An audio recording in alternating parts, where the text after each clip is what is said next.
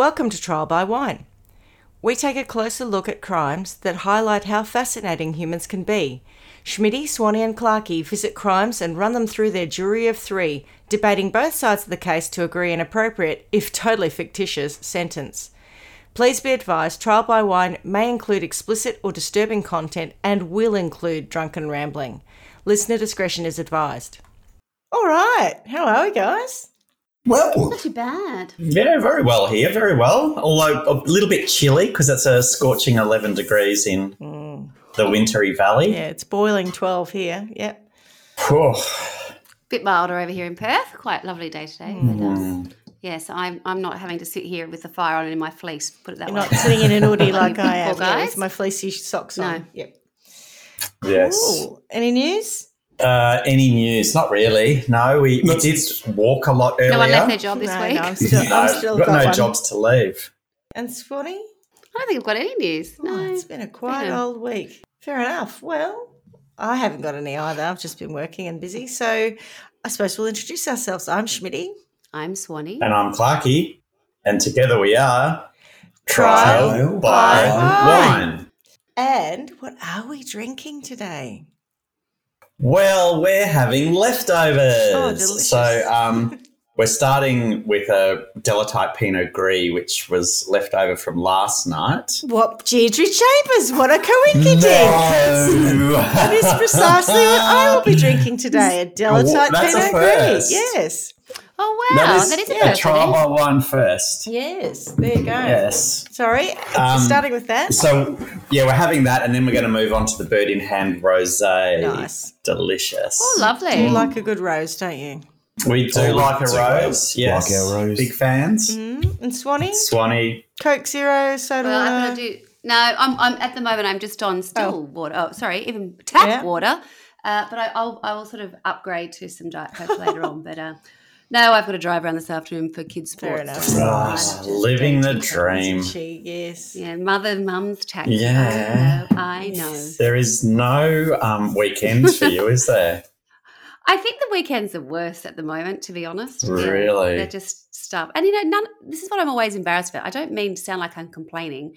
It's just a bit dull. Like, it's just going from one thing like that to another, to another, to another. And you end up just driving people around all the time. I don't really even participate or watch a lot of stuff. Sometimes I do, sometimes I don't. Because there's always some other child to move around or something else to get to. Yes, unlike you, people who have a much more relaxed existence of a weekend, I think, than your weekday. Yes, I was going to say, if I ever find myself anyway. unemployed, Yes. then the stars will align and all of us can do weekdays. But right now, I still have to bring home the bacon. No, you've got you have a career, correct. Well, as I said, I'm drinking a Delatite Pinot Gris because my box came a couple of weeks ago, but I picked it up from the... Your box came. Goodness me. Sure, I've told you before, but I've signed up to the winery directly as part of their loyalty scheme, and it requires that they send you a box of wine every 6 months, I think it is. So I get a half dozen of the Pinot Gris and I get a half dozen of the sparkling Gewürztraminer because I love it. There you go. And so my box arrived, and so I'm going to have one of these. Well, our box arrived as well, but we get Where is the winery, guys? Mansfield. Yeah, up near Mansfield. Yeah, yeah. All right, so who's got a story for us today? I do. Just before you start, I'm going to point out that I have already lit my scented candle because I've decided that Clarky does the grimmest stories and Swanee sort of tends to back it up a little bit as well. So she's number 2 on the really harsh stuff. But Do you reckon? Clarky definitely. For him, for sure. You do that. No question then. Remember I edit the shows too, so I get to listen to them all That's over true. again. And now I'm re-editing old shows, so I'm also listening to it again. I'm thinking, no, Swanee holds up her own. Don't you worry on the Grizzly. Oh, God. Although she can't listen to anyone else say it or picture it or No, see it. no. I know. It's It's just a bit of a softie when it comes Interesting. to that. So, yes, I've got my scented candle ready to go for whatever fresh hell Clarky launches upon us this afternoon. Oh. So what have you got? Well, I think it's quite appropriate that you've done that. Oh, it's an arson story, is it? Oh, no. It's No, it's another not one, an is it? arson story. No, I'm going serial killer. Oh, okay. Yeah. Oh, again? Yeah, Oh, totally. Brace Smashing them out. yourself. Cereals. Yeah, okay. So I'm going to go up front. There's no reveal. I'm going to tell you the story of Paul Denyer, who is the Frankston serial killer. That's very topical too. Yeah, good one. Correct. Yes. Yes. And you'll Clarky get, will it's tell you why. literally, Yeah. it's been in the news again recently. But Okay. I'll do my sources first and then we'll talk a little bit about Paul. Sources are Wikipedia, abc.net.au, theage.com.au, sydneymorningherald.com, crimeblog.blogspot.com, nowtolove.com.au. Oh, good old Women's Weekly. Yep. Oh, I know. Yeah, new idea. New idea Yeah, of one of Women's them. Weekly. Yeah. And the Case File podcast, so case number 23, they cover Oh, yeah. the same story, but obviously in a very different way with, more Whale detail music and all and those sorts of background. things. Yeah. Less Weird. laughs, all that sort of stuff. Yeah. Yeah, they do have strange Music in the background. music. So interestingly, I'm not sure, this could be a fairly quick story. So as always, feel free to jump in Yeah. with any kind of gags. Of the japes variety.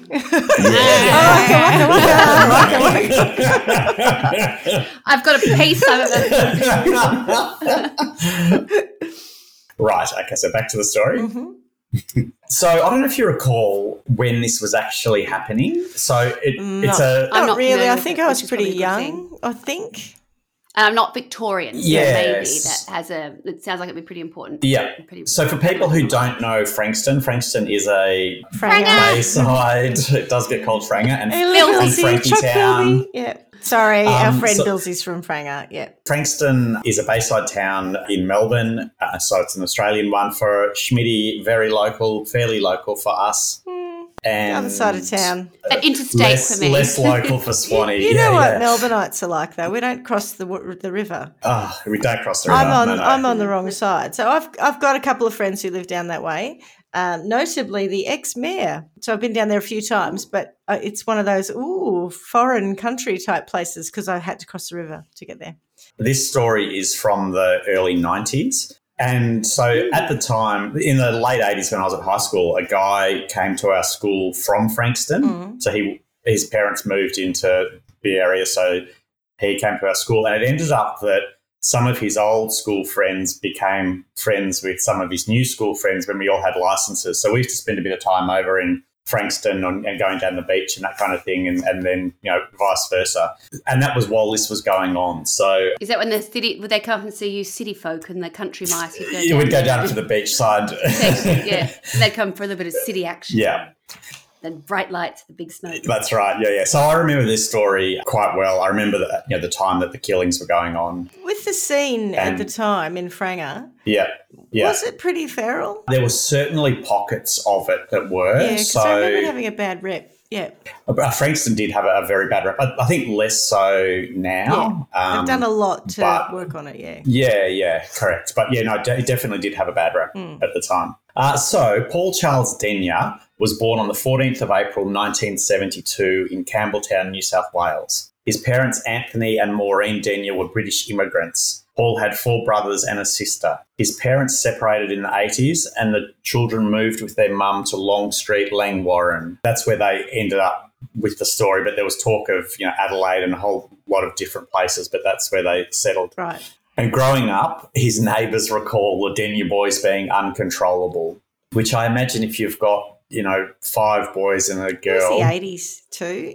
That was the period where we were allowed to go outside. So you can imagine 5 boys, racing around, single mum looking after them. Single mum, yeah. So they're having the best time, frankly, out there doing wheelies and shit. I bet they had, what were they called, spokies? Do you remember those? Oh, Spokey Dokies. Spokey dokes. Yeah. I bet they had them on their BMXs. Yep.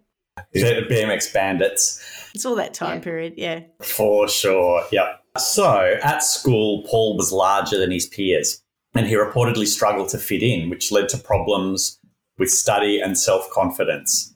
And this was only worsened by significant weight gain in his teen years. Why were you grinning as you read that? You had a little, Why was I grinning as I read smirk that? on your face, yeah. Well, no, I was just kind of thinking about those sort of school years and how if you don't fit in, it's it the does worst really period happen. of time ever, yeah. Yeah. But also thinking that's not the real problem here. Right. Yeah. Yeah, it was. He didn't fit in not just because he was a bit bigger than the other kids. Oh, no. Right. No, that's very correct. And we'll talk about that very shortly. So Denya claimed that he was repeatedly sexually assaulted as a child, and according to the age, police have no doubt that he is telling the truth. But as with all serial killers, there's just that, behaviour that goes on before they start killing. Yeah. How many animals? How many Seriously. pairs of underpants did he? Did he happen to fall on one of his Snowdrop. brother's friends, girl, and ejaculate on her? wizard? Yeah. Well, he wasn't. So his were not sexual. Violent, was he? Correct. Nasty, Yeah. masochistic. Correct. Yeah. Right. So his red flag behaviour started early. So in his spare time, he would make weapons, so knives, spears, ninja stars, and glove guns. I mean, What's a glove gun? I think that's fairly normal. But where you use the finger of the glove, I think.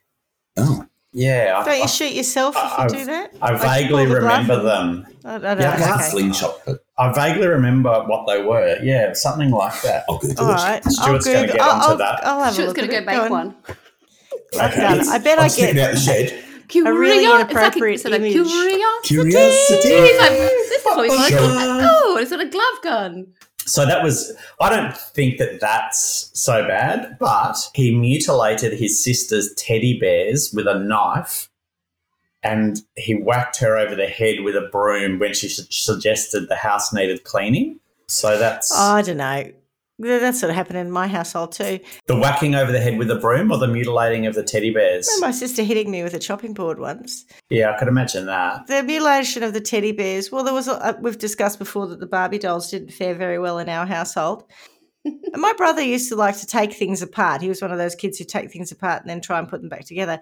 And by the way, a glove gun, I've looked it up, is I reckon Paul Denya's glove gun. You were closer. It's a pipe with a piece of rubber glove at one end. That's what it. Yeah, and it's got like a arrow in it, and if you pull the, you're right, Yeah, you pull the bit of rubber that's what I back to recall create it being. a vacuum thing, and it pushes it out. Yeah, sorry. Yeah. There are lots of these other things, but I'm pretty sure that's the Denya one. Anyway, sorry. Yeah, look, the teddy bear cutting up is a bit unnecessary. I think so. I swear to God, hitting people over the head with a broom was probably more commonplace in my household than Red flag. So how often did this happen then, Schmitty? Oh, for us once or twice. It wouldn't No, what is this it about this to next say? one. the next thing you did. Yeah. I don't know. We're about to find out. The family cat was found hanging from a tree with its throat cut. All right, Did that no. happen in your house? Oh, I'll tell you what did happen. No, but So she is a serial killer, Swanee, for sure. No, but what did happen was my sister woke up one morning with a dead cat on the bed because one of the dogs had caught it in the backyard, and you know how animals bring it in Brought to it in. gift you? Yeah. Yes. So this poor cat had Your been poor killed, sister and the too. dog came in and Oh put it my on the end of her bed as a God. gift With to a big her. mouth. When she woke up, I think it was a big white fluffy dead cat on the end of her bed. She's quite traumatised by it. Was it your I house don't or somebody imagine. else's? No, it was a neighbour's cat. So Oh, God. we had two dogs that were, in this day and age, they probably would have been destroyed. They were really fine with humans, but they would attack other animals. They were in the backyard. They were kept contained. But if a cat came into our backyard, it was fair game as far as the dogs were on their concerned. turf. I think it's fair game as far as I'm concerned too. Well, I think this I think poor cats one- should be kept in their own That's home. now, but back in see, I'm referring to things that happened in the same time. Oh, yeah, period as we're no, talking about. that was really common. I mean, at our house, we didn't even have fences between us and our neighbours. Anyway, yes, no, I didn't kill a cat. No one in our household. Dad used to get rid of feral ones up at the factory, but not pets. Who decided what the definition of feral was? Oh, you know what Airport West was like back in the 80s and early 90s. I just wondered whether, any cat that wandered into the backyard, whether No, this was on the factory. So if cat, because cats would come in and then they'd have kittens and they'd be everywhere. They were feral. They were feral. they got to go. Yeah, Anyway, or dump beggars. unfortunately. Yeah. Okay, good Sorry, chat. Swanee. Denya denied any involvement in the cat incident. However, there was blood and fur on his knife. one of his brothers found that. So I don't think he can deny that. Anyway, at 15, he left school to join the workforce. However, he was fired 7 times, usually for being lazy or dishonest. He tried to join the Victorian Police Force but failed the physical. However, at one of the jobs that he did have, he met his girlfriend Sharon, which is just a classic Sharon. Aussie Frankston. Yep. Shazza. I'm Shazza from Frankston. From Franger. From Franger, yeah. And they moved into a flat in September 1992. Get me a pack of Marlboros. Obviously an exciting time for them both. Somewhat coincidentally, not long after they moved in, a string of disturbing incidents occurred in the neighbourhood. There were reports of a peeping Tom in the area. Oh, a snowdropper. I wasn't far off. A woman returned to her home to find her engagement photos and clothes slashed. Oh. That's unnecessary. Then in early February 1993, Donna Vaines, who lived in Claude Street, Seaford, received an anonymous threatening phone call. She was fearful of being alone, so she and her newborn baby went in the car with her boyfriend while he delivered pizza. So they went to work with him. They returned home about an hour later to find her cat Buffy lying in the kitchen. Buffy had been disemboweled and had a picture of a bikini-clad woman draped over it. Oh, what? Oh, That's weird. Its entrails were spread throughout the kitchen, and on the wall was written in blood, "Donna, you're dead." And floating in the bath were 2 kittens with their throats cut. Oh. Holy toot. Holy toot, exactly. I was going to make a joke about the cat being, doing stuff on the side and wearing bikinis and leading a double up. But I don't think that's appropriate. And no, it got dark very quickly. I was like, oh, that cat's got something to answer for, but no. Oh, my Lord. That's macabre, isn't it? Jeepers. It really is. And so bear in mind, she's got a phone call that made her feel threatened, so she's gone out of the house. Thank God she did. And within an hour, this has happened. Jinx. Barley's. I'm not sure it's a good strategy to ring someone to warn them. I think it's an excellent strategy. I wish more of them did it. So you could get out, you mean? Here's fair warning. So in shaving cream, the words Donna and Robin were sprayed on a mirror in the bedroom, and there was a slashed pornographic image in the baby's crib. So she's been there a while then. Like this is, one thing after the other. It's not like run in. This is all the same incident. Yeah, I know, but it means that whoever's done it has been in the house for a fair amount of time. To kill the cat, disembowel it, get its entrails everywhere, write blood on the wall, then get the shaving cream out. He's got to work. He's got a to-do list. Pornos, check. It's like a treasure hunt. Like, where am I going to find it? I've still got to do that porno that I've put in the baby's crib. Shit, I forgot to bring one with me. I've got one. Oh, it's like orienteering for serial killers. Tick. Oh God, I haven't done number 8 yet, and I'll come back to that. Shaving cream. Pass. I'll come back to that later. I'll do it last. Now, you're probably going to come on to this, but do I know who Robin is, and did the person who did this know Robin? Or do we? Sorry, not Robin. It's an excellent question. I forgot the girl's name. What's her name? Yeah. So my very next Donna. So Donna. Robin was a near stranger to Donna. A near stranger. However, However, she lived temporarily with Donna's sister Trisha, another friend of Mr. Denyer and his girlfriend. Got it? So then, do you know them? Did he know Donna? Did he know Donna? Yeah. Yeah, because he rang Donna. Well, someone rang Donna and she felt threatened. Correct. Oh, Paul rang. Did Paul say it's Paul? No, I'm going to come to your house to kill you. No, I know. I realised that, right? That yeah. Before. You were saying something strange was happening in the house. Well, yes. That's very true. So benefit of the doubt and all that. I know we're going to get to the point where we know it's Paul Denyer, but at that point in time, did she know it was She Paul? Doesn't know that, right? And that's very important. So, again, you're asking excellent questions. Because back to your point about if people ring up in advance and warn you, they don't normally say who they are as well. Look. Hi, Donna. It's Paul Denyer. Just calling through with a death threat. So why don't you pop out for a couple of hours while I come in and I've got a bit of a treasure hunt to do and checklist. I've got my orienteering to do. So could you please give me a few hours? Yeah. Yeah. No, it would have been more like, it's Paul here. I'm just ringing to make sure you're home so I can come over and kill you. Yeah, exactly. Right. Okay. Time to go out then. Yeah. So Donna, Oh. not knowing it was Paul, moves in with her sister, who, as it turned out, was Is the living in the connection. unit next to Denya. Oh, So she's getting closer, not further away. Correct. No. She literally moved in next door. And Trisha's sister, so in that same block of flats, one of the neighbours had also been broken into. And during that break-in, the thief had slashed photos and clothes in her home. At the time, Denya reassured Donna that she would be safe and promised to personally handle the vandal whenever he was caught. I bet he However- was going to personally. I bet he's been personally handling that vandal for a I while. bet he Yeah, correct. So, however, after Denya was arrested years later, he admitted to committing the break-in at Donna's house and said that had she been home, he would have murdered her also. And obviously now that she's living next door, it's too close, so they're going to And be... that incident all happened before his actual victims, so she Correct. would have been his Yeah, first yeah. victim, right? Correct, yeah. Instead, his first victim was Elizabeth Stevens. So Elizabeth Stevens moved from Tassie to Melbourne in January 1993 to study at Frankston TAFE in order to join the armed forces. Now known as Chisholm Institute, yes. She lived with her aunt and uncle on Patterson Street in Langwarrin. On the evening of Friday, the 11th of June, 1993, Elizabeth got off a bus on Cranbourne Road, which was the nearest stop to her home. After turning onto Patterson Street, she was grabbed from behind and threatened, "Shut up or I'll blow your head off." Her screams were dampened by the heavy rain and wind, and her attacker led her down Patterson Street by the hand. They were seen by several witnesses who assumed they were a couple. Upon arriving at Lloyd Park, Denya asked Elizabeth, "Do you want to fuck?" Not really, no thanks. And then said, "Well, I won't rape you or anything. Carla, brace yourself." He then attacked her, strangling and stabbing her before cutting her throat.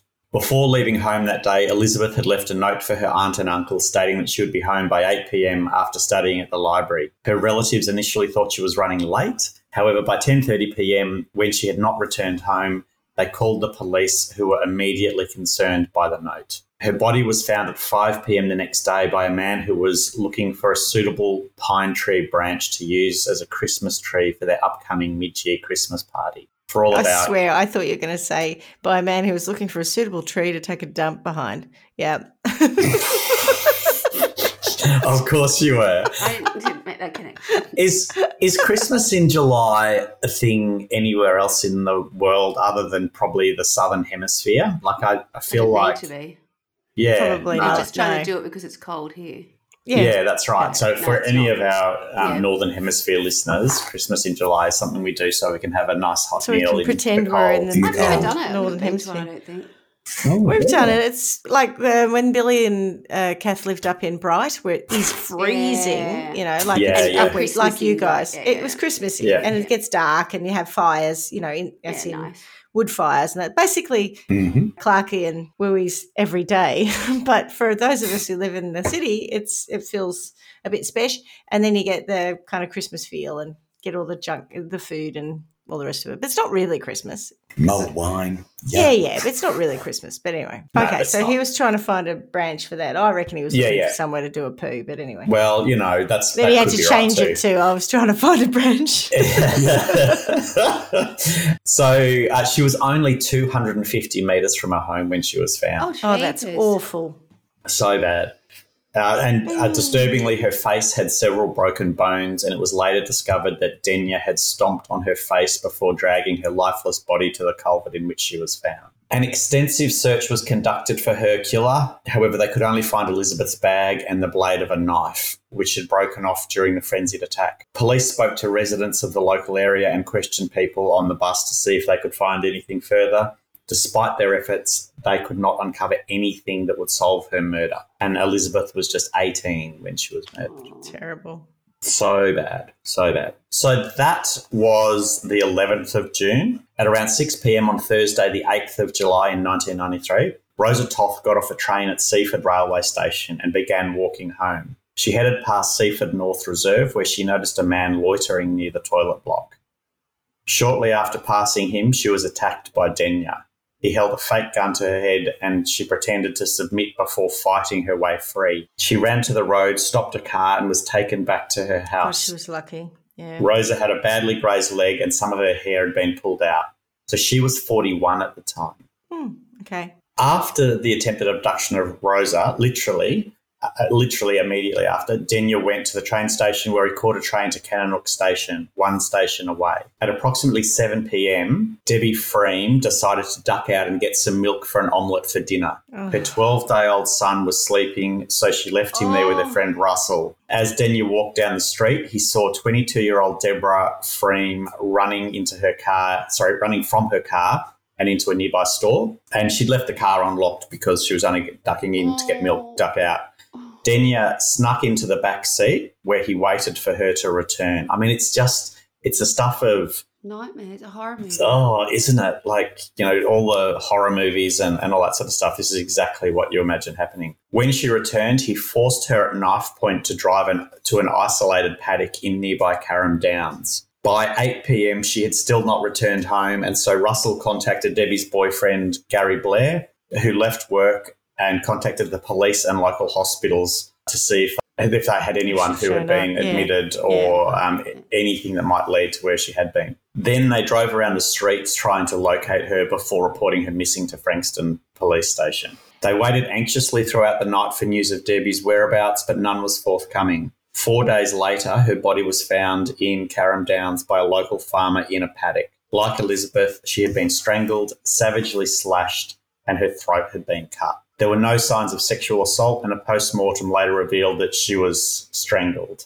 The similarities between the two murders revealed that a serial killer was on the loose. Extra police patrolled the streets, and women were warned about the danger of heading out after dark. Frankston went from a bustling town to a virtual ghost town at night. So I don't know if you know Frankston very well, but there's a crossroads and there's a pub on each corner. Yes. And so it's quite a popular spot, and I think that's where some of the dodgy behaviour came. Yeah, okay. In Frankston. So lots of people went out all the time, and all of a sudden that starts to stop. So Debbie's boyfriend made a televised appeal asking people to help catch the killer, dubbed the Frankston serial killer. So then a few weeks later, on the 30th of July, 17-year-old Natalie Russell was walking home from John Paul College when she was attacked. At the time, there was media coverage of the murders, heightened public fear and warnings from the school. Natalie followed her normal route home to Frankston North, taking a shortcut down a walkway which passes between two golf courses. At 8 p.m. that night, she was reported missing to police and her body was found a short time later. She'd been dragged through a hole in a wire fence into nearby scrub.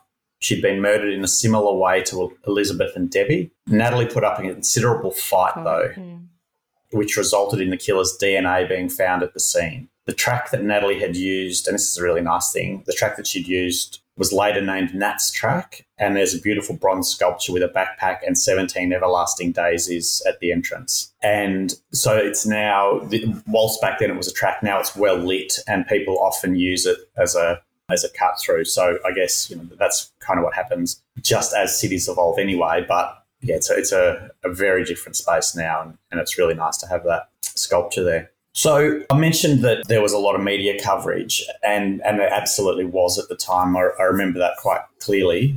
But also at the same time, there were two other murders that had happened, and the media picked up on those as well. So whilst they're not sure about the other two, one of them certainly they don't believe was Denya, but one of them there's no evidence that it was him. But the media had just gone, because nothing had been solved, they just thought that there were, connecting 5. all the dots, everything, So, connecting everything, So the first one was Sarah McDermott. She was a 23-year-old Scottish-Australian woman who disappeared from Cannonook railway station. So that's the one where he murdered his second victim. Yeah. She was lastly seen alighting the train and heading for a poorly lit car park at approximately 10:20 p.m. Police believed that Sarah had been assaulted as they found bloodstains beside her red Honda Civic and drag marks leading into the bushes. They found her cigarette lighter, but no trace of her was ever found. Witnesses later said that they heard a woman shouting, "Give me back my keys." An extensive search by land, air and sea was conducted, but no further evidence was found. Paul Denyer was interviewed by Detective Ron Iddles and denied any involvement in the disappearance. But I guess the fact that she was never found meant that they could never There's no evidence rule her in or out. Or out, that's right. Yeah. Although I think Ron Iddles, I don't know if you know Ron Iddles, is quite a famous Melbourne detective. I guess he's got a TV show and all that sort of stuff. So, but he, I believe, said that he believed Paul when he said he wasn't guilty of it. Michelle Brown disappeared in Frankston on March the 1st, 1992. So this one's a bit earlier. She'd spent the day at a friend's house until 7 p.m. It was her 25th birthday. She walked with a friend to Food Plus. Do you remember Food Plus? Mm-hmm. I used to love Food Plus. For anyone who doesn't, it's like a 7-Eleven. 7-Eleven, yeah. Yeah. She went there to call her mum and asked her mum to pick her up from the Frankston railway station. Her friend left her at Food Plus to head home, whilst Michelle commenced the 4-kilometre walk to Frankston station. That's a long walk. Yeah, it is. I thought that too. Pick you up from the foodies? Yeah. Food Plus? Yeah, that's what I... 92, we were walking everywhere in 92. Yeah, I agree. But Food Plus, it was 24 hours, so why not just pick her up there? Yeah. Do we know what time this was? Sorry? Yeah, so after 7 p.m. So, yeah, it would have been light still being March. On the cusp, but yeah. So her body was found 2 weeks later in an old shed near Frankston railway station. There's no evidence linking these murders to Denyer. However, at the time, they were suspected to be linked and they added to the fear. People started carrying hockey sticks and some women were carrying oven cleaner with them to spray in the eyes of any would-be attacker. It's genius. I'd never thought of that. No. I like there's that. one. Yeah. I think Why? that's... Is it just like mace? It's acidic. It's corrosive. Yeah. So it'll really hurt if it gets in your eyes. Yeah. That'll stop someone in their tracks. Those people in Frankston, they don't muck around. I'm surprised you didn't say hairspray and a cigarette lighter. Which would also work. Yes. Or a can of Impulse. Yeah. Back in the day. Any highly flammable aerosol. Because of all of the media coverage and I guess the fear that came with that, a lot of the homes in the area were not being rented. So people stopped moving into the area completely. Right. So let's talk through the investigation. So police had begun investigating right back when the initial break-in happened at Denyer's flat. So this was the one before Donna, remember? No. So that's when it all started.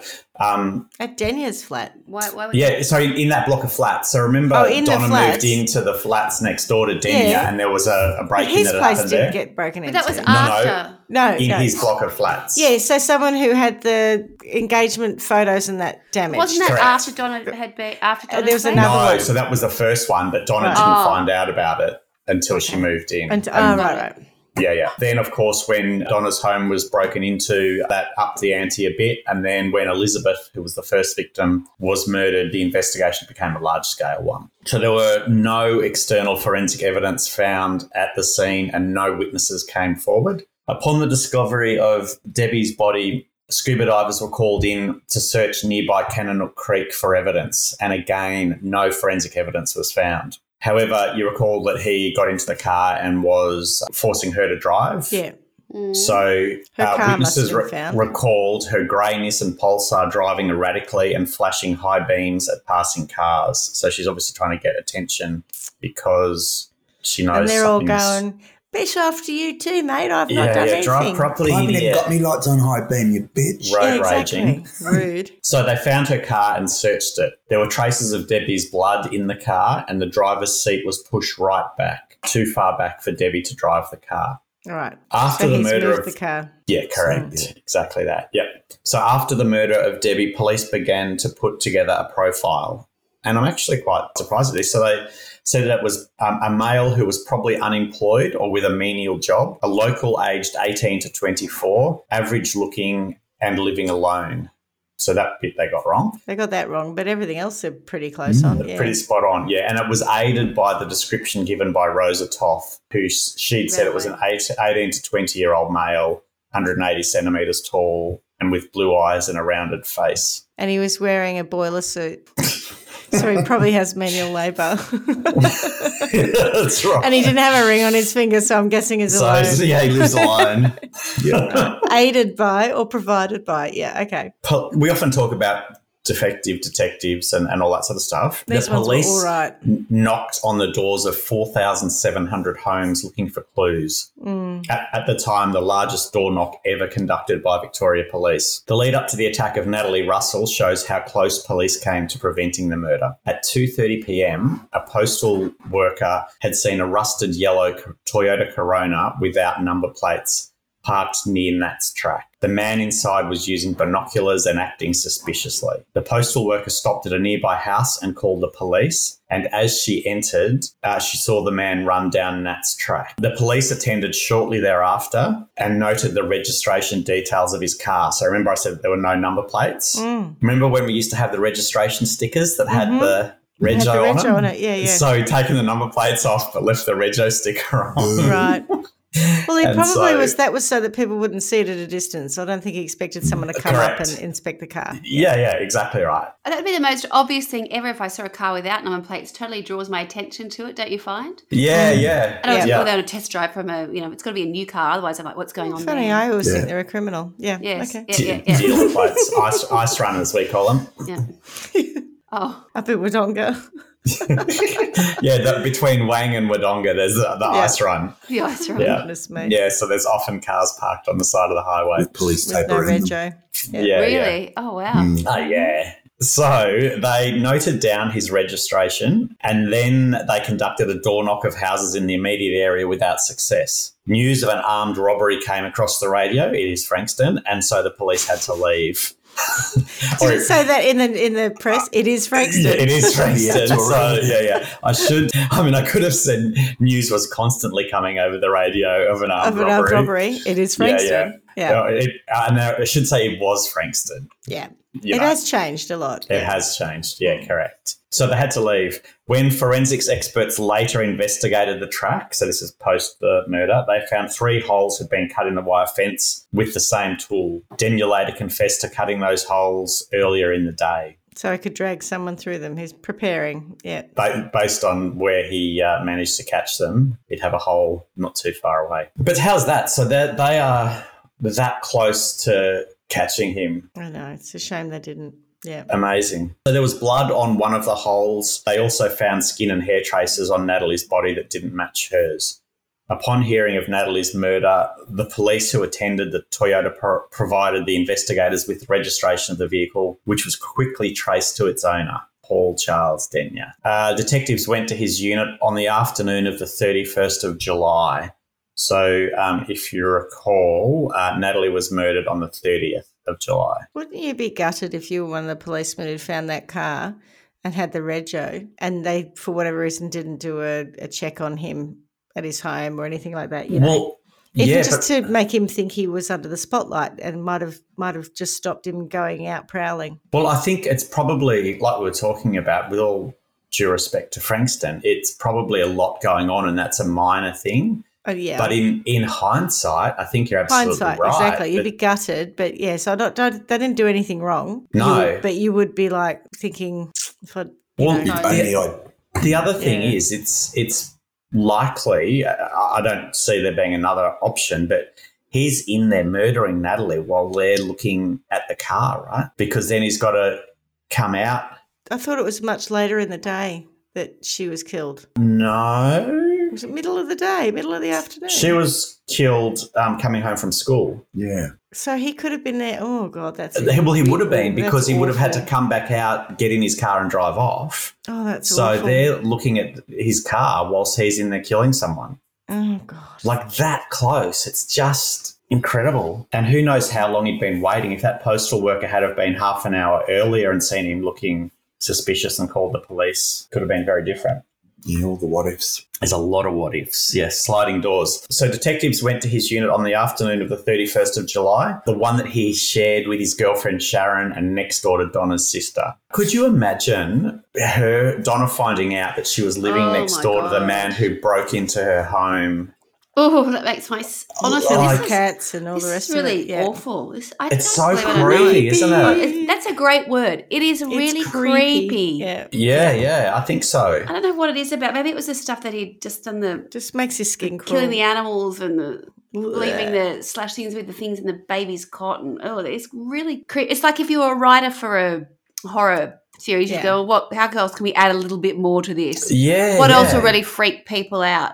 And I can Yeah. only imagine being in that community. I mean, they won't even be aware of this stuff at this point because they won't have made the connection with what. Oh, actually, had Donna ever reported that to the police? I presume she would have, wouldn't she? Yeah, she Oh, had. who would not report No. Yeah. I dead think she would. kittens and But they cats' hadn't made that entrails connection and- at that No. point. I Well, no, presume. because that was a house break-in, Yes, and and not there's a- murders yeah. going Yes, on of that course. are out in the public. Yeah, so yeah. I get it. There's Yeah. a series of break-ins going on, and there's a series of murders going on, Yeah, and they're right. investigating them all, but Yeah, okay. hadn't. Made They the linked the murders and Don't probably the connect house the break-ins. gateway. The Yeah. gateway crimes, yeah. Yeah, but imagine that feeling and him saying, if I find out who did it, I'll take care of them. And it's him. Mm. Oh, Freak It show. just makes you not want to trust anyone ever again. it's kind of like that. Yeah. Yeah. I mean, imagine she would be even more scarred having had that incident happen and then finding out that he was next door. Ugh. Oh, and then he goes on to say that if she'd been home, she would have been his first victim too. Correct. Yeah. Oh, God. Why did he go to her house? Like, why her? I still don't really understand. It was such a tenuous connection between him and her in the first instance. And yet it seemed so pointed. He rang her and then he went, wrote shit on the wall. And Yeah. So he actually, Did you have a he said thing that he for her? hated Donna and Trisha and that he had met Donna through his neighbour, Trisha. But why? Why do you hate her?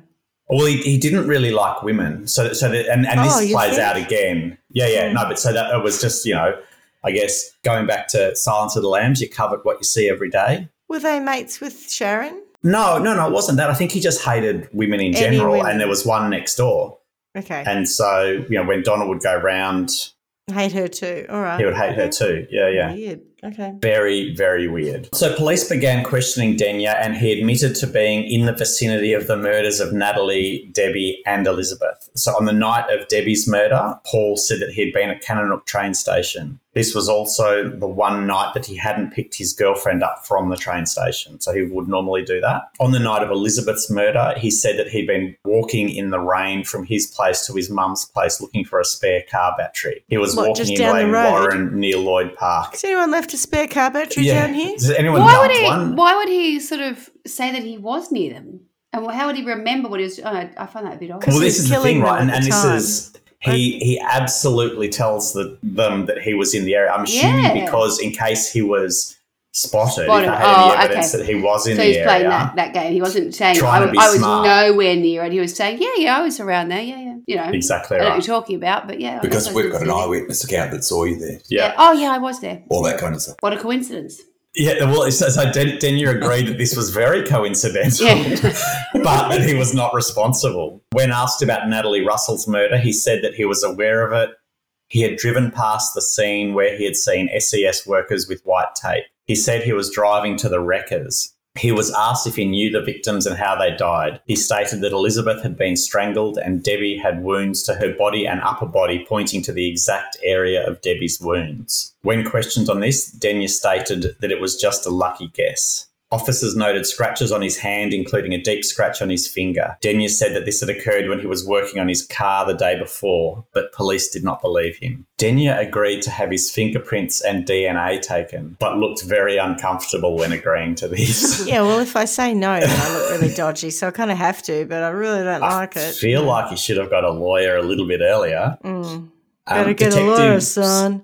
Better Yeah, get a correct. real good one. Good one. So detectives paused for a coffee break to await the testing. Denya had a toilet break and was accompanied by an officer. Denya started questioning him on why they wanted DNA evidence and how long it would take to get the results Yeah, on the because it takes DNA and match days. them to the killers. That's a very long coffee break, and we break. The officer said he couldn't answer. Denya paused for a bit, then said, "I killed all three of them." Yeah, there's no point waiting for that DNA. I might as Yeah, well yeah. just tell you. Yeah. Yeah.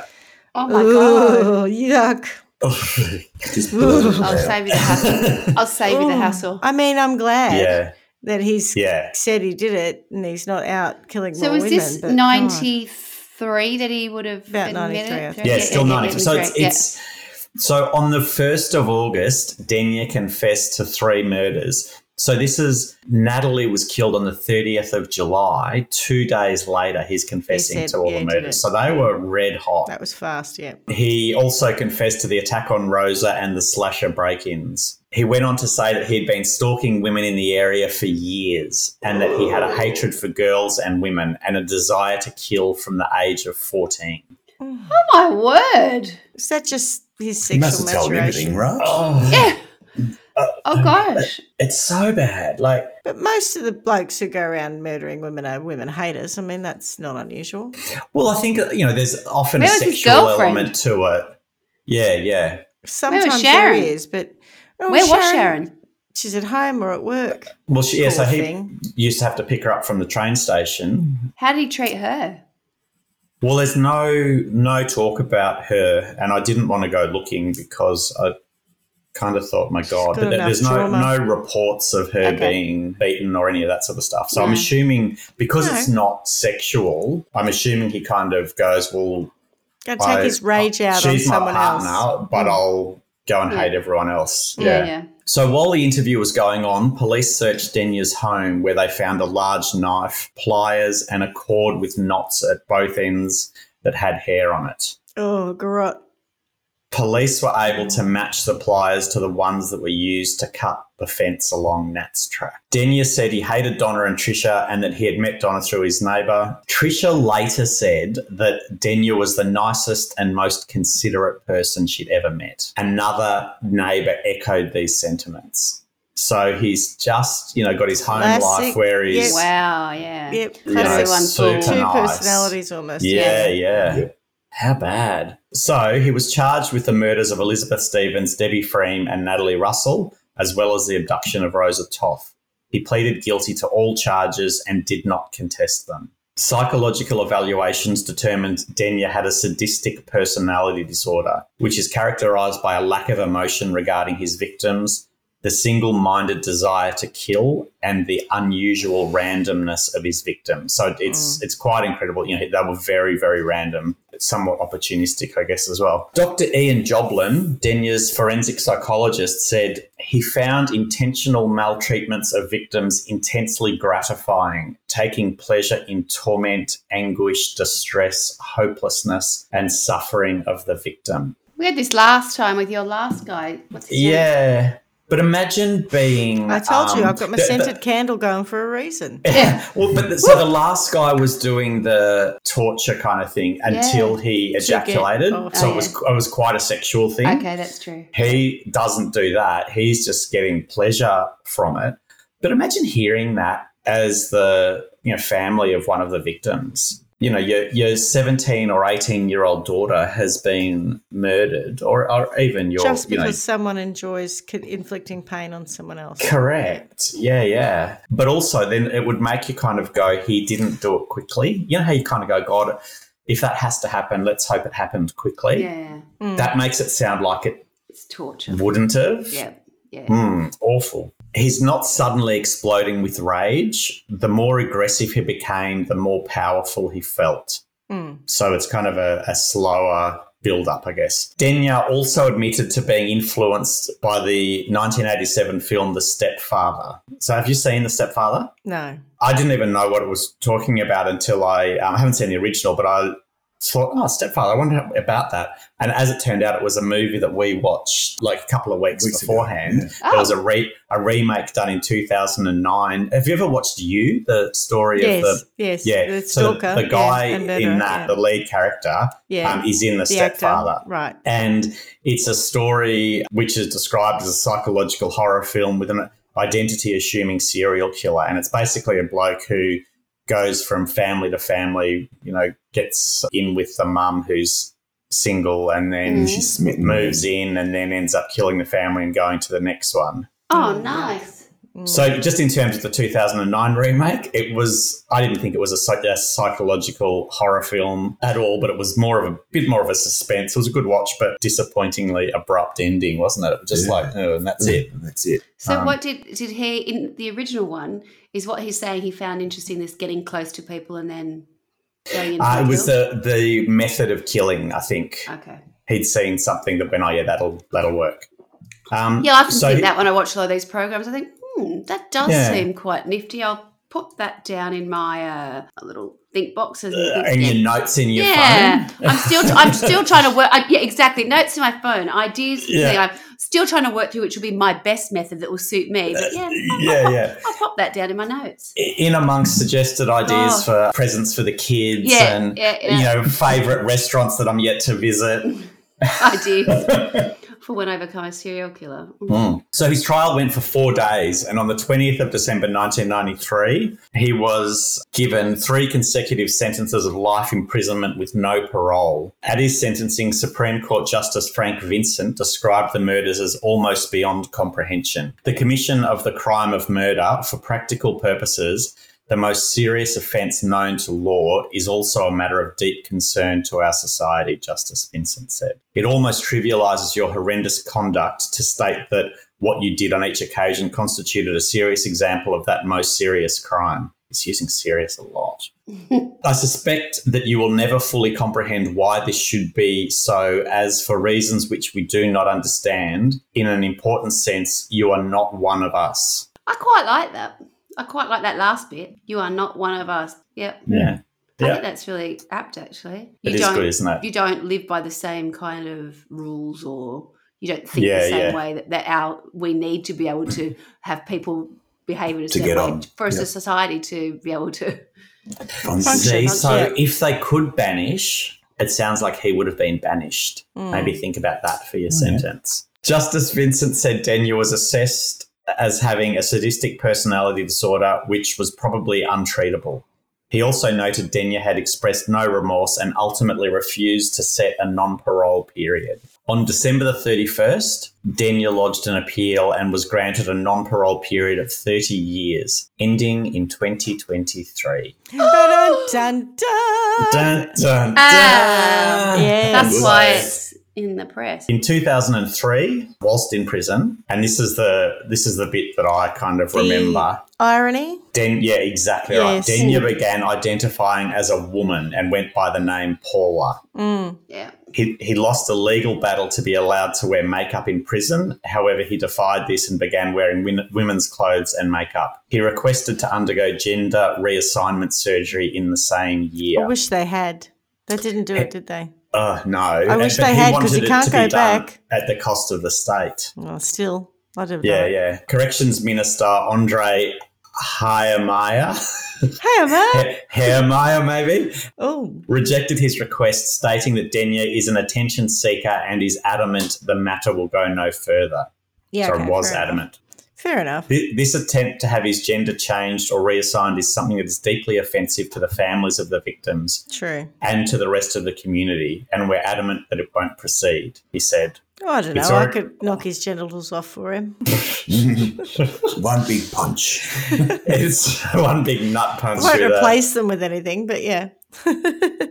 Yeah, no, that's fair too, I think. It's already been knocked back by the Equal Opportunity Commission, and we think this should not go any further, he said. Gone through them to see whether or not he could have it done, and they said no as well. I find it really interesting because 2003, the whole gender scene was very different to 2023. I wonder was nowhere near as common. No, we weren't talking about that at all.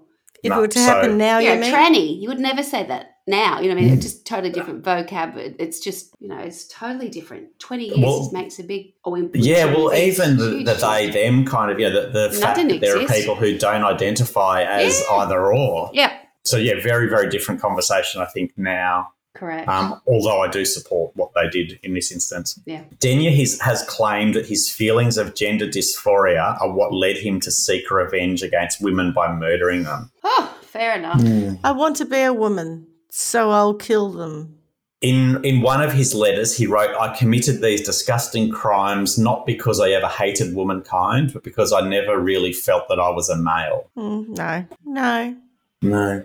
Computer says no. At the time, prisoner support groups said that he cannot be anything but serious about the transition, given that it would entail personal risk. It's interesting, isn't it?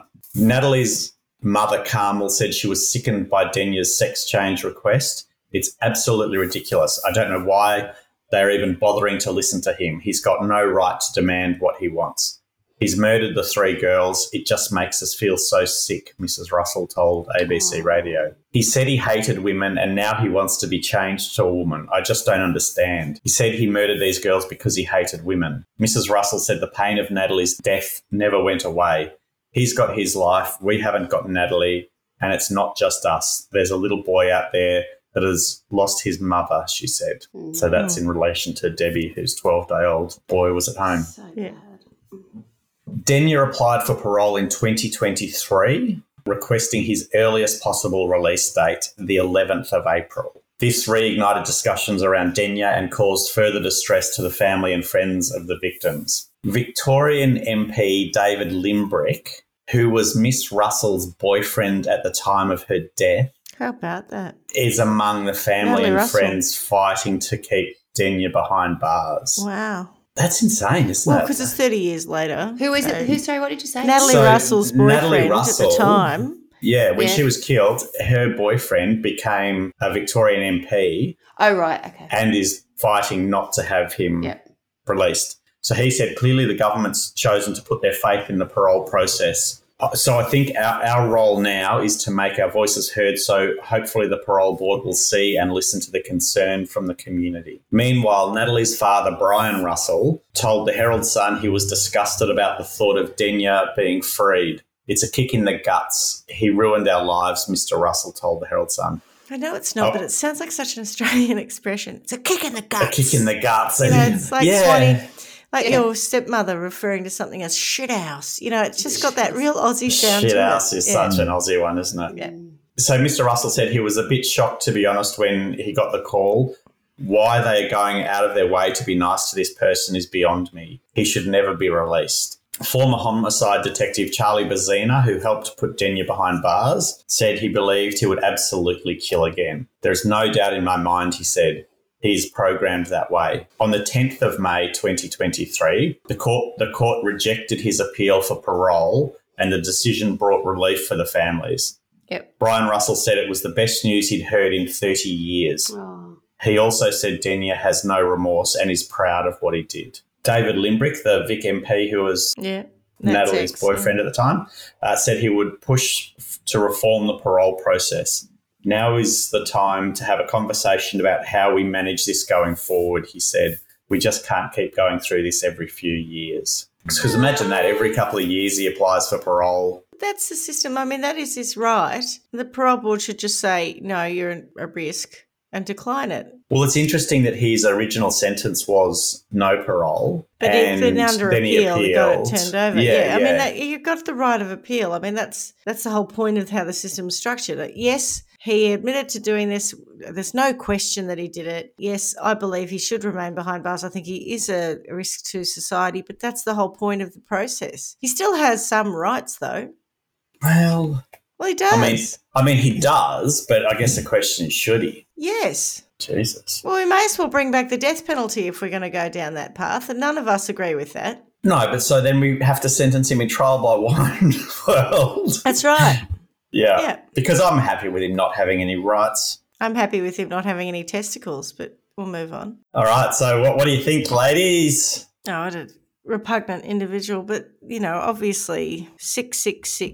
I was thinking about it earlier. It's really difficult, these situations, because, just to quote Carla, time and again we see, all these red flags. But what do you do? Like, if you're the mother of a kid who displays these red flags, you can't put them into an institution or have them put down or whatever it is that you might do if it was a dog or, I know that sounds terrible, but if a dog was aggressive, if a dog ripped the entrails of a cat out in your kitchen, killed 2 kittens in your bath and wrote on your walls, you'd have it put down. I mean, I know we didn't know that was him at the time and that was pre-attack, but some of the things that were happening in his childhood, I'm not blaming his mother. I'm saying, what do you do?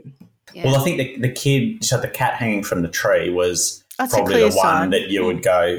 But I think back then we wouldn't have gone, cruelty to animals is a precursor to murder. But I think nowadays we would say that. Well, when did he do that? Was that 80-something? That would have been – he's 2 years older than me, so it would have been in the 80s. They definitely knew at that point in time that serial killers had a penchant for cruelty to animals. When you say they, though, who do you mean? Because I don't know that would be widely I don't think talked Australians about were that backward in criminal, investigative realms. I just don't think we were exposed to a lot of stuff like that. If you really think about I agree. The news that we were exposed to, how news was shared. I remember growing up in the 80s where there were things that would happen.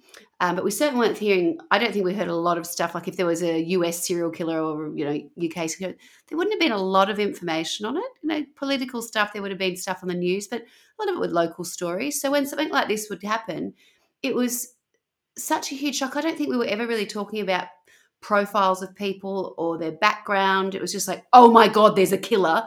We're at risk. And I could imagine – that's what I think this story sort of hits a little bit closer to home is because it is Australian-based.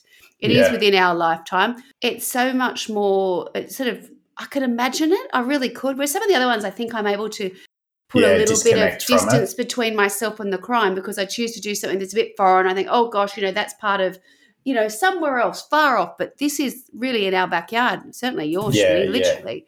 So it's very difficult to hear. You can kind of imagine someone coming home from school, woman, running out to get the milk, being at a train station, going to your car. Correct. They're all things that we've done a million times without putting ourselves at risk or putting yourself into a dangerous situation. It's just that's something that struck me. Scary. I find that really haunting. Yeah, like when people say things like, you dress that way and so you're inviting yourself to be raped or whatever it is. I mean, I don't agree with any of that. But I know you don't. But there is no way that you can look at what these women were doing and go, my God, that's risky. Yeah, there's no risky behaviour, right? The victims did not ask for it. No, of course not. Yes, no one ever does. Definitely didn't. But they weren't, how do I say this? They weren't doing anything that you might have even said, that was correct. It's not risky. They weren't walking home from a nightclub at 4:00 in the morning hammered. No, No, it's like that. It's like just coming random, home from school, just terrible. going to get the milk. Oh my God, with a 12. That's just beyond. The thing about the cat hanging from the tree, though, Schmidt, I was thinking about with serial killers is more that the mum wouldn't know that, so she wouldn't even go, that's disturbing, maybe my son's going to be a serial killer. So if it had been reported to police and got to the right person, they might have gone, oh, be careful. Yeah. But a mum with 6 kids would just be going, oh, what? You're a sick shit. Smacked him with a wooden spoon a few times and then had to put the cat in the bin. Probably wouldn't have known what to do, actually, I think that's right, yeah. Just would have been horrified and disturbed. Anyway, I suppose what I was saying was that, now we do know about these things. Correct. You still haven't got any ethical position to prevent them in some ways. You can put your kids in therapy and all the rest of it if you think they need it. But, if they're going to kill someone, they're probably going to kill someone. Talk to me a little bit about your thoughts on the whole transgender thing. Are you going, none of that's true? That he transgendered and wanted to transgender? No, that he thought he was a woman in a man's body kind of thing? Or do you think that's more manipulation and more designed to I don't know that he's that smart, to be honest. I don't know how intelligent he really is. I think definitely the transgender thing's a bit to get attention, but there may be a grain of truth in the fact that because he didn't fit in, he may have had gender identity issues or even sexuality issues that haven't, that weren't dealt with or he wasn't comfortable with being, that led to a rage or led to an anger. Like that is all, that's quite feasible. Then turning around and saying, I've realised it's because I'm not a woman, and if I was a woman I wouldn't have these feelings and I wouldn't want to attack people. I think you're too far gone once you've killed 3 people, so I don't think that you can. I think it was a method to separate the actions of Paul Denyer and to create a new persona of Paula Denyer, which would help him have some distance from it all to some degree. But I also think that it wouldn't solve the issue, and I think that he's just too sick. But I believe he's actually gone back and he's decided he's a male again. He has. He has. Yeah. Yeah, which is why I think it's a shame that he didn't actually have the surgery, because then he would have been stuck being a woman. Yeah. Which is fine for those of us who are and identify as or whatever. But I feel like the fact that he flipped, that would have been good for him to have to commit. I remember at the time too, he wanted the state to pay for it. And I think that was one of the big controversies where... Well, he wasn't going to have enough money to pay for it. Correct. Yeah. What do you earn when you're in jail? Not a lot. Certainly not, enough to be covering that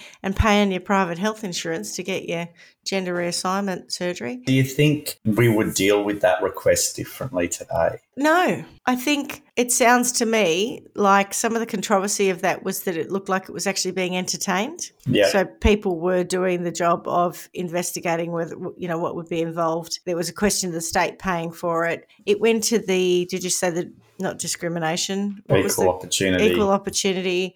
Yeah. People seriously looked at it, and that would have upset other people who were like, you can't possibly look properly at this. So I think at that point in time, the process was appropriately followed. It was reviewed, and then they decided, no, we're not going to go ahead with it, whether it be a cost issue or even a psychological issue, in that we're not really convinced that it is the right decision for you at this time. You've got the external factor of people who are the victims' families who are so traumatised by everything. Of course they're going to be furious about it. Of course they're not going to want him to have anything. That's completely understandable. But I think if you take that emotion out of it, those people who are running that process, here's the request, will just, go through the motions that we go through to determine it, probably did the same as they do today. I'm glad you say that. I would hate to think that he'd get a different outcome today. So my sentence, though, is... You've been just... aching to... Itching, and you keep asking me other questions, yes. Yeah, go on, get it out. Well, at the beginning, his first victim who had damage to her face, suggesting that he'd stomped on her face. Yes. That, Carly, you often say the one thing you take away or the thing that stays with you. For some reason, that fact lodged itself quite firmly in my head.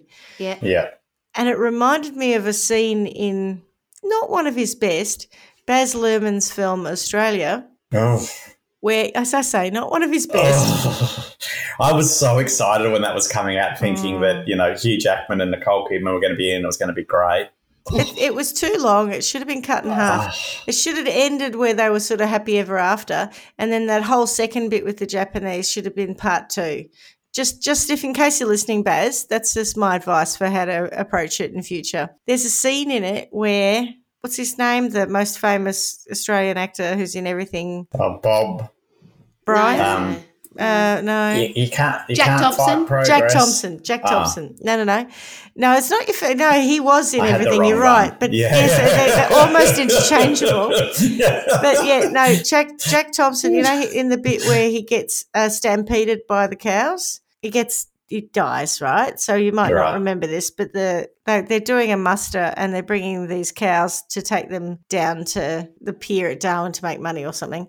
And there's a bad moment and there's this stampede of this huge herd of cows, and Jack Thompson's character gets squished by the cows. And the reason that also stays in my mind is that as the dust settles and you see his face, they show it very briefly, it is just a mess because he's been...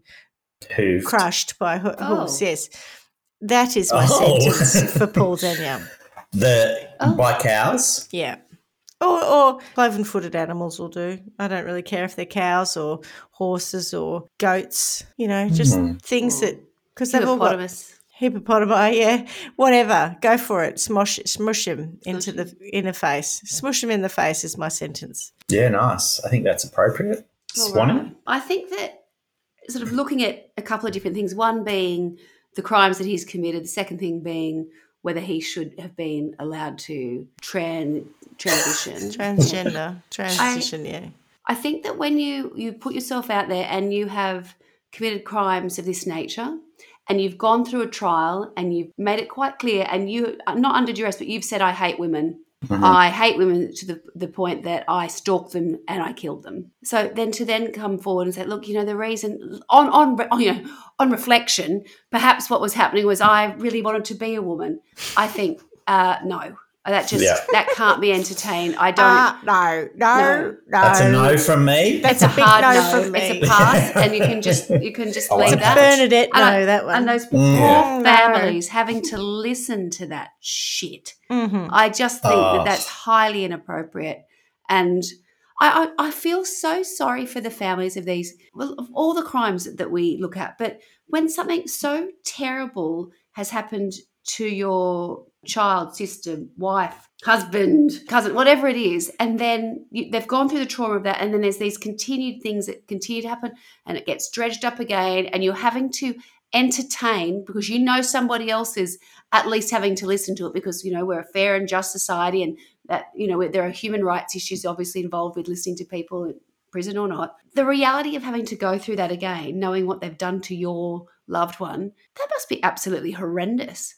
I just think, God, that thing, that annoys me. Like really, really, I can't even imagine. And then sometimes I freak out because of the person that I am. I think we have talked about so many crimes in our time on Trial by Wine, and I know the objective of us is to share a crime and to have a bit of a giggle as we do it. And I always think, gosh, I hope that we are not seen as being disrespectful to, the people who have had to be, the victims of the crime and their families. But this is just one of those examples where I think, oh my God, why do we have to hear about it? I mean, deal with it, and there's no good comes from hearing about it. You know what I mean? I just feel so sorry for the people who have suffered. But in terms of an actual punishment trial by wine punishment for Paul Denyer, I thought Paul Denyer would meet his match if he were to meet on a train station down in Franger one afternoon, one evening, one night, whenever.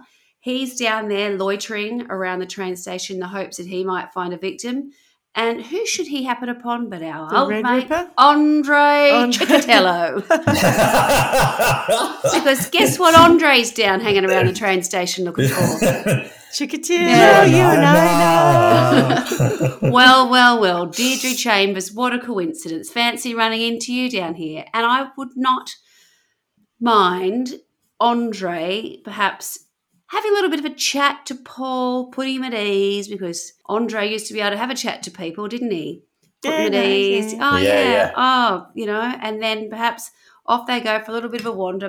Maybe they'll head for a drink, and then Andre could do his thing and have him suffer at the hands of someone to do what he does to people. It's just, he's met his match. Someone else who is as sick. Type. Yeah, it's so macabre that they just think, you know what, I'd do this too, and I've got a little bit more practice than you. Because the reality, that's what I just can't get my head around. And I know I'm sort of harking back to Andre Chikatilo, but how many, was it 60? He was 67 or something. 67, 52, I think he was convicted of 53 and confessed to 56 or something. Yeah. This guy was, next level. And I mean, the fact that we've had to listen to the fact that Paul has done 3, but with the other additional sort of stalking work that he'd done as well, it's always difficult. And I think what happens when we do the crimes where there's so many people, you start to be desensitized, right? You do, but absolutely. 3, so I would that would be my crime. I don't really want to go into the detail of what he does to him, but he's met his match, and he meets someone who can dish out what what he would do to someone else. And I'm hoping that one of the first things Andre says to him as he's got him tied up, because I think he used to tie him by the back of the hands before he started his routine. Yes, was, "You're nothing more than a grubby little amateur." Yes, you're not one of us. No, you're not one of us. You're not one of them, and you're not one of us. I don't know what you are, mate, but you do not belong here either. Yeah. Swanee, that's what I thought. But I do have one other thing that I would like to. It is a hard one for me. Normally, I avoid that bit, and I'd like to say well done to the police. Yeah. Oh, how good! Yeah. This is. We don't often. It's not that we don't. Obviously, we don't often get to say this. The idea is that because something hasn't gone right is why it's a crime that we would discuss, right? Yeah, Normally if it's a one-off thing and whatever else, it doesn't lead to such a great story. And we're trying to generate a story with, twists and turns and missed opportunities and whatever else. Otherwise, it'd be pretty short podcast. But in this instance, we're talking about a number. He killed these 3 women. I think it was within 2.5, 3 weeks. It was that quick. 11th of June to the 29th of July. Yep. So that's 30th of July. Sorry, they were very fast. Yeah, that's really quick. But also the community. So yes, the police did a fabulous job, but the amount of sort of publicity and the way they managed it, having that Australia Post woman who saw the car, knew it was out of place and acted on it. Which Absolute is hero. a perfect segue into my final point, which again goes back to Andrei Chikatilo when the Russians were going, no, we're not going to talk to anybody. This is not happening. Isn't it amazing what can happen when people are aware and a community is on, high alert to go, right, what are we looking for? How can we help each other? How can we protect our, young women, everybody really? What are we looking for? Because what we tend to find is it's not the people that you think, that person looks like a serial killer. It's rarely that. It's normally who's being really nice, who's my neighbor next door, who's super helpful. That's the stuff that doesn't find us. It's actually something that it's something that seems slightly odd. Why is that car parked there? Yeah. Why has that person got binoculars in the middle of an afternoon looking down a track? Though they're the things, right? Well, you've got somebody else saying, he's a lovely neighbor. Well, that might well be the case. But it's the other thing where you're looking for behaviours that are slightly out of character, the norm, out of character, or not even necessarily out of character, but out of why is that car there? Why doesn't seem like it? I don't know that person who's doing it. Fit the scenario, something feels story, off. So it was interesting that I thought that it was nice to be able to, having done Andrei Chikatilo and the horrors of that, to be able to compare the two and say, actually, there is something good that we can take from this. Let the public know.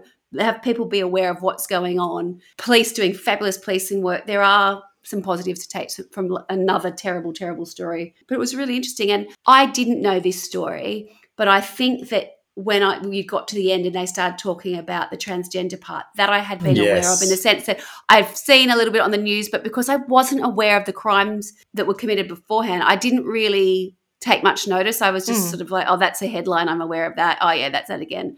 But, obviously growing up in Victoria, you guys would have been listening with much more intent and personal interest, having lived it. Oh, good sentence and good wrap. I can't help.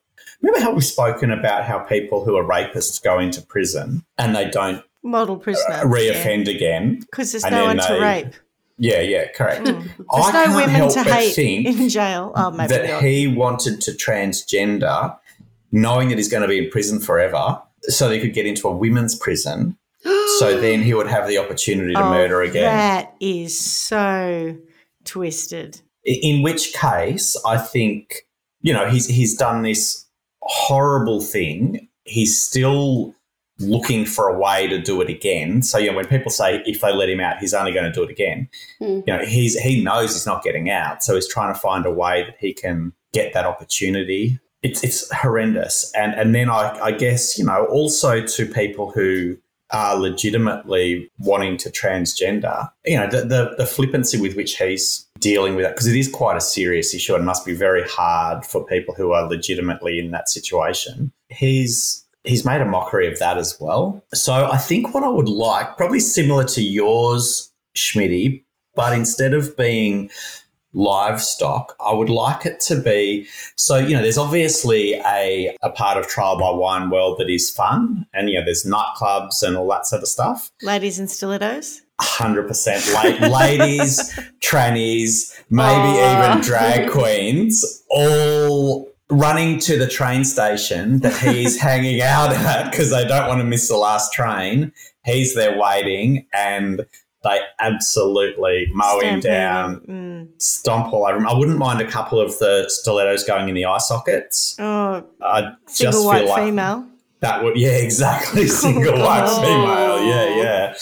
Finish him off that way because he is horrid. All right. Well, that was a good one, a bad one, and a good, like they all are. They're all awful. And yet they're all in some way good and entertaining. That was a good roundup, I think, at the end. Probably more serious than we often are, but great topic. Yeah. Yeah. It's quite deep, isn't it? And close to home and Too creepy. close to home. Too close to home. Totally terrifying. He loves a good Aussie one, don't you? No, it was good. It's really good. I just of course think- we need to do Aussie ones. Yeah, I just think that we often overlook the Australian side of things because there's so many incredible ones overseas. I think I do. One in every really 3 on purpose. I episodes just nearly is find an it- Australian one. No, what I mean is we we Australians. society, Australians, generally Like to focus pretend. overseas, Yeah. and we can sit here and talk about the American ones or the Russian ones or whatever, but there are some incredible examples of this in 100%. Australia as well. And when you think about it as a percentage of the population, so I think we've said before, with the 300 million people in America, of course there's lots of crime that takes place there just by as a ratio of the population. Same with 60 million in the UK. But what are we up to now? 25 million here in Australia? And yet you keep pulling out one after the other. Horrendous. Well, I haven't Aussie even crime. started on Adelaide yet, which is the serial killer capital of the world. Of the world? Yeah, per capita. Well, I'll rephrase that used to be of the world. We are the capital. We are the capital. Yeah. Oh, how gross. I think there was a stat that was thrown around a few years back. Because of probably Snowtown. 15. I would think. Well, because per capita they had more serial killers than And anywhere churches. else. I don't know whether there was any fact to it, but that Yeah. was certainly what was thrown around. Well, I look forward to hearing about more grisly murders coming from South Australia. Let me know in advance and I'll pair it with a nice Barossa red. All right, well, great show. Great chat. And as we say every week, miss you already. See you later, guys. Bye. Bye. Thanks for listening to Trial by Wine. You can contact us at trialbywine@gmail.com. Please rate, review and subscribe to Trial by Wine on Apple Podcasts or wherever you get your podcasts. If you'd like to support us, you can become a patron at www.patreon.com, Trial by Wine, or visit our website www.trialbywine.com to donate to us. Your support will help us cover many more cases and apply wacky sentences. We really appreciate you listening and hope you tell everyone about us. Our cover art is by John Christo and music is by Beauchamp from pixabay.com.